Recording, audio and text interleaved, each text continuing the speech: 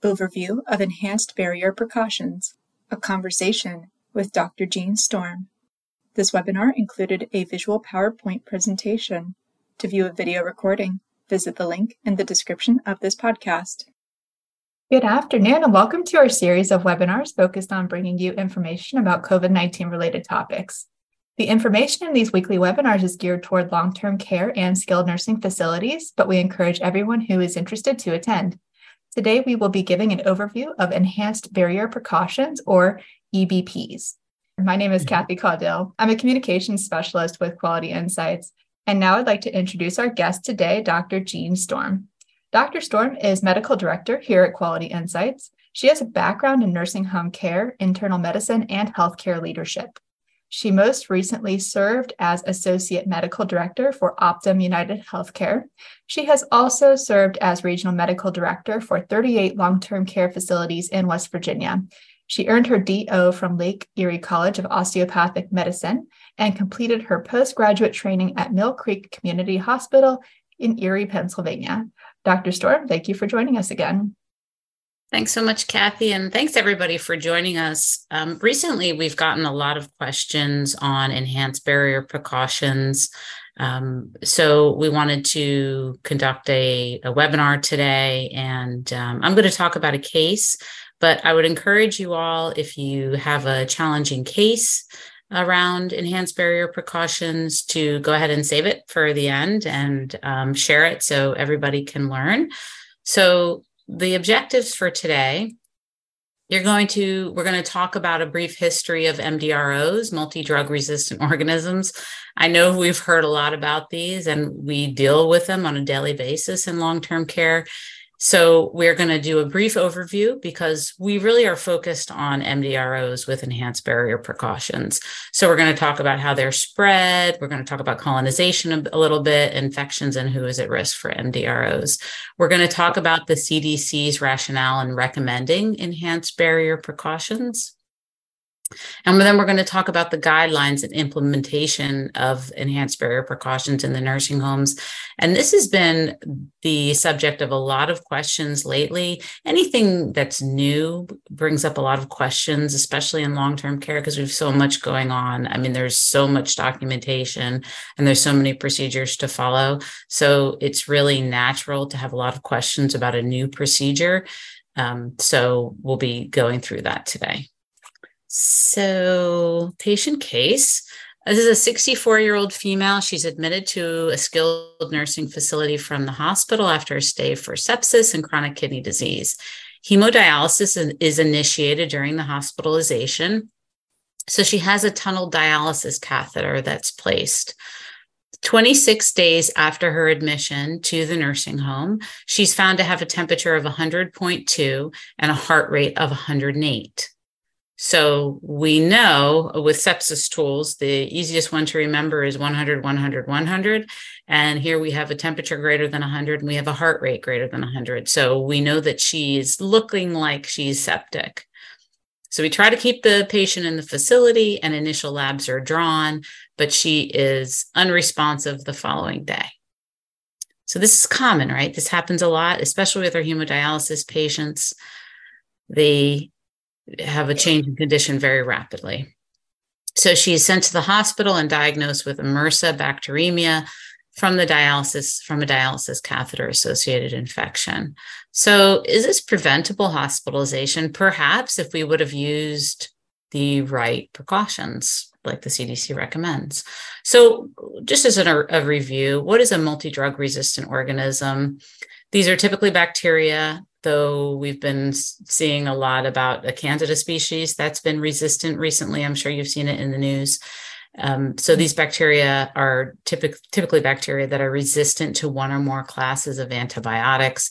These are the bacteria that when you see a urine culture and you see R, meaning it's resistant to most of them, that's when you know you have an MDRO. These organisms are frequently resistant to the most common antibiotics. They're associated with longer hospital stays, increased costs, higher mortality. These make people really, really sick, and they're hard to treat because, as I've said before, when we have individuals in the nursing home, sometimes they have allergies to medication. So it's very challenging to pick an antibiotic that is suitable for them. And if we have a resistant organism, that narrows the antibiotic down even further. And then if we have compromised renal function, then that will narrow the antibiotic down even further. So it really limits our choice. And the prevalence of MDROs have increased a lot over the last few decades, especially in nursing homes. And probably that is driven by the number of antibiotics that we prescribe in the nursing home. So antibiotics are causing resistance.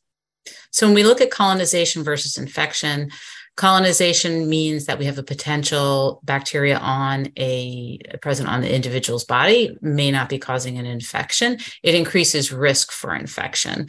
So like our patient with the tunnel dialysis catheter, she was in the hospital, so she might have been exposed to MRSA. Perhaps she had it on her body, she was colonized, and it put her at risk of developing infection, and that's what happened.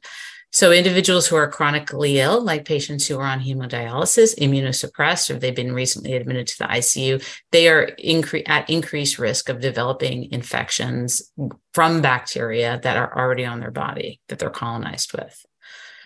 So what is the rationale for using enhanced barrier precautions?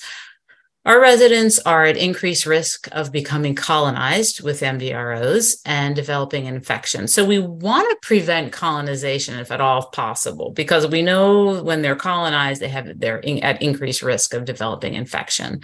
We do know that about 50% of our nursing home residents may be colonized with an MDRO. So if we only look at infection, at residents who have an active infection, then we're really not looking at prevention. And when we think about prevention, what we really want to think about is transmission. So we want to prevent MDROs from being transmitted from one resident to another. So there's growing evidence that traditional implementation of just our regular old contact precautions in nursing home is not going to prevent MDRO transmission. So enhanced barrier precautions refer to the use of gown and gloves during high contact care, resident contact care activities. And so what really is happening, you think about when you provide resident care, say if you are changing a resident, when you kind of roll that resident over and perhaps they roll against you, you might get an MDRO on your scrubs and whatever you're wearing. And then you move on to the next resident and do the same thing. And then you transfer whatever is on your scrubs to the next resident. So that is the rationale behind enhanced barrier precautions. That's why we're using a gown and gloves, and then just for the resident care that we're doing, and then we're throwing it out and moving on. MDROs may be indirectly transferred from resident to resident during these high contact care activities. So who are we using enhanced barrier precaution? What residents? Is it all residents? So we're using enhanced barrier precautions in residents who have wounds and indwelling medical devices. So they are very high risk of acquisition and colonization with MDROs. So we're using gown and gloves for high contact resident care activities. So this is when contact precautions do not otherwise apply. This is for residents with wounds, indwelling medical devices, regardless of them. We don't care if they're colonized with MDRO. We are just going to utilize them if the resident has a wound or an indwelling device. And also, we would be using these for residents if we know they have an MDRO infection and we know that they're colonized. So for an individual that has a wound and an indwelling medical device, irregardless of if we know if they're colonized or not, we're using the enhanced barrier precautions. And then for residents that we know have an MDRO infection or we know that they're colonized, we're also going to be using the enhanced barrier precautions. So what are our examples of high contact resident care activities? Getting a resident dressed, bathing and showering, transferring, providing hygiene, brushing teeth, combing hair, shaving, changing a brief or assisting with toileting, changing linens, Device care. So anytime we are changing a urinary catheter, we're changing a feeding tube, we're changing a trach, we're changing a central line, we should be using enhanced barrier precautions during this care. And then wound care, CDC has a really great informational site about which type of wound care we should be using enhanced barrier precautions for. And then physical and occupational therapy as well, because sometimes that is high contact. So chronic wounds. So the intent of enhanced barrier precautions are to focus on residents who are at high risk of acquiring an MDRO over a period of time. So this includes residents that have chronic wounds. So we're not talking about skin tears. We're not talking about skin breaks. If they're covered with a bandage, we're not, that's not what a chronic wound is. So pressure ulcer, diabetic foot ulcers, unhealed surgical wounds, chronic venous stasis ulcers. All of those would be included in an individual who would be getting enhanced barrier precautions with care. So our indwelling medical devices, central vascular lines, our hemodialysis catheters, or if the patient has a indwelling urinary catheter, if they have a feeding tube, if they have a tracheostomy tube. So things to consider about enhanced barrier precautions. So it's enhancing the current standard and transmission-based precautions. So we're just putting another level in place to prevent MDRO transmission between residents. So during care, we're going to use gown and gloves for each resident during high contact resident care activities that I talked about. And then when you are finished with the resident care activity, you're going to take off the gown and gloves and you're going to move on to the next resident. Obviously, we're going to perform hand hygiene in between removing the gown and gloves and then moving on to the next resident.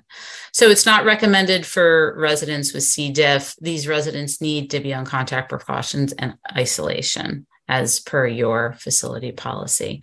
Residents do not require a private room because this isn't something that's going to be limited. These patients are going to typically have enhanced barrier precautions for the amount of time that they are in the facility, and they're not restricted to their rooms. So this is not isolation. So a resident is colonized with a MDRO in their urine, they have ESBL in their urine, and they get treated, you're not going to isolate them to the room forever, but you are going to use enhanced barrier precautions just because they are colonized with an MDRO.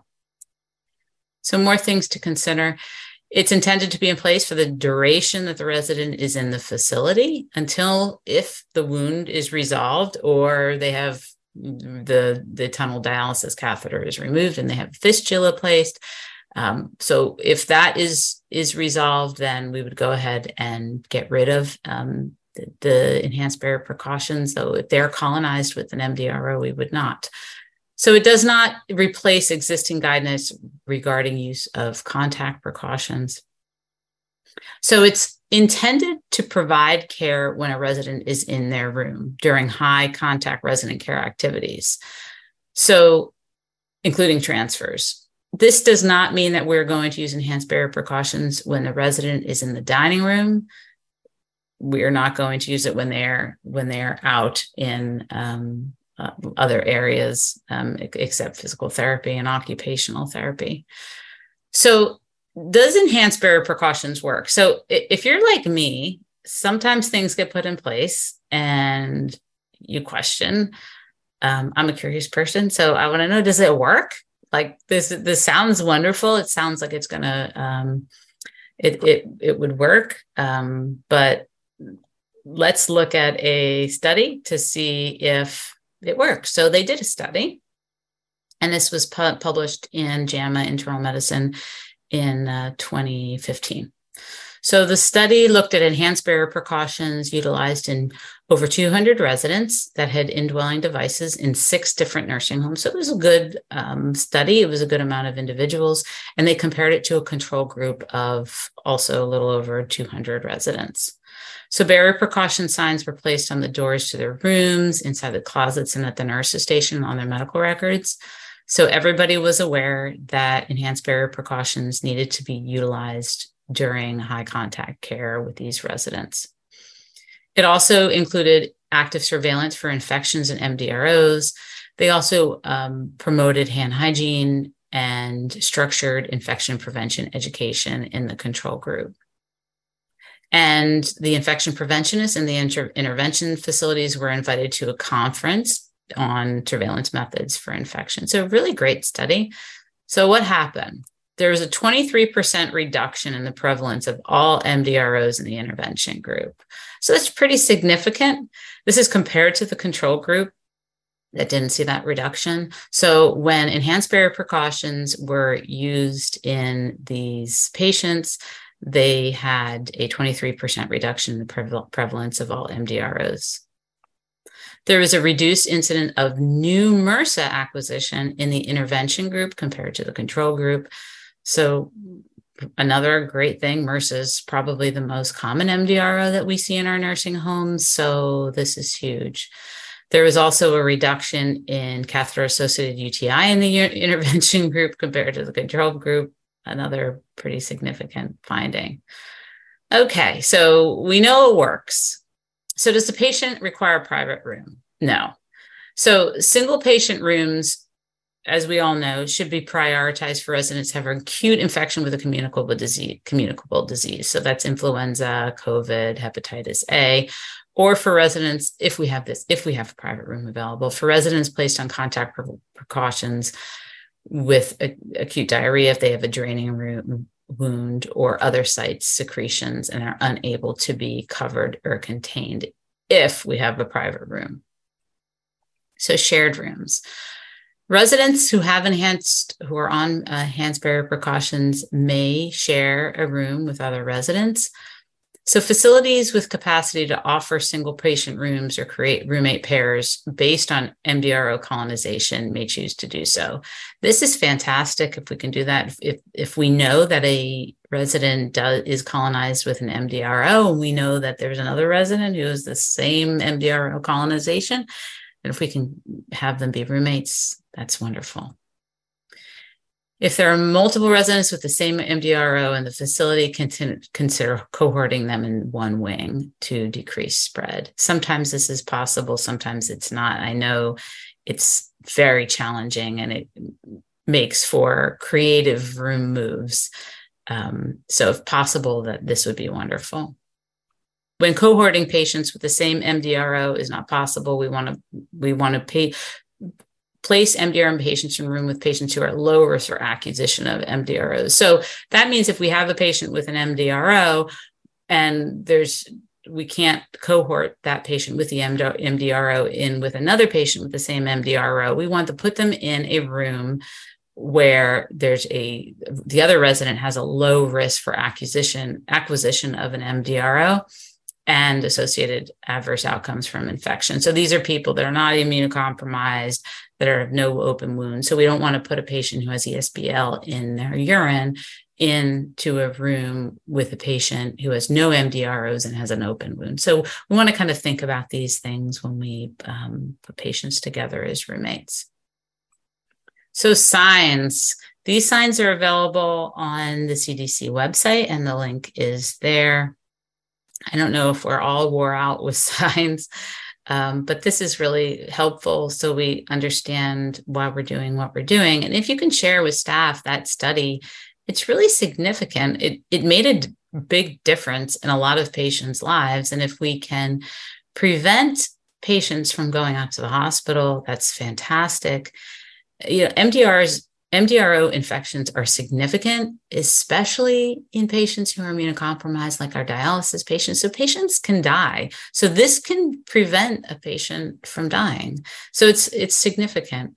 So, we put these signs inside the patient's room, inside the bathroom, at the nurse's station. So everybody is aware of what we should be doing.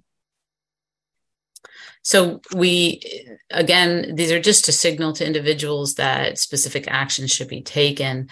And this sign is really great because it shows you exactly what you should be doing, in what order, and what you should be putting on. I don't know about you, but at the beginning of the pandemic, I was really happy to have these signs because the donning and the doffing was challenging at first. Even though I had been tested on it at some point in my training, I had to get tested on it again in the nursing home. So putting up signs has really been shown, especially signs that list a checklist of the series of events that an individual, a staff member should go through for the PPE have really been shown to work. So I would highly encourage you to use these signs in your facility for enhanced barrier precautions. So we want generic signs, generic signs that just instruct individuals to speak to the nurse are not adequate. And I don't know if anyone, I don't think those are effective. It just says, please, talk to the nurse at the nurse's station. It's really important to make sure that what staff need to do is listed on the sign. And obviously we're not going to include any information about why the sign is there. We can't do that in the facility, obviously, due to privacy. And it's a HIPAA violation and a violation of resident dignity. So we always want to make sure we have our resources. Again, as I said, the CDC has a lot of resources. I would go directly to their website if you'd like to download any of that material.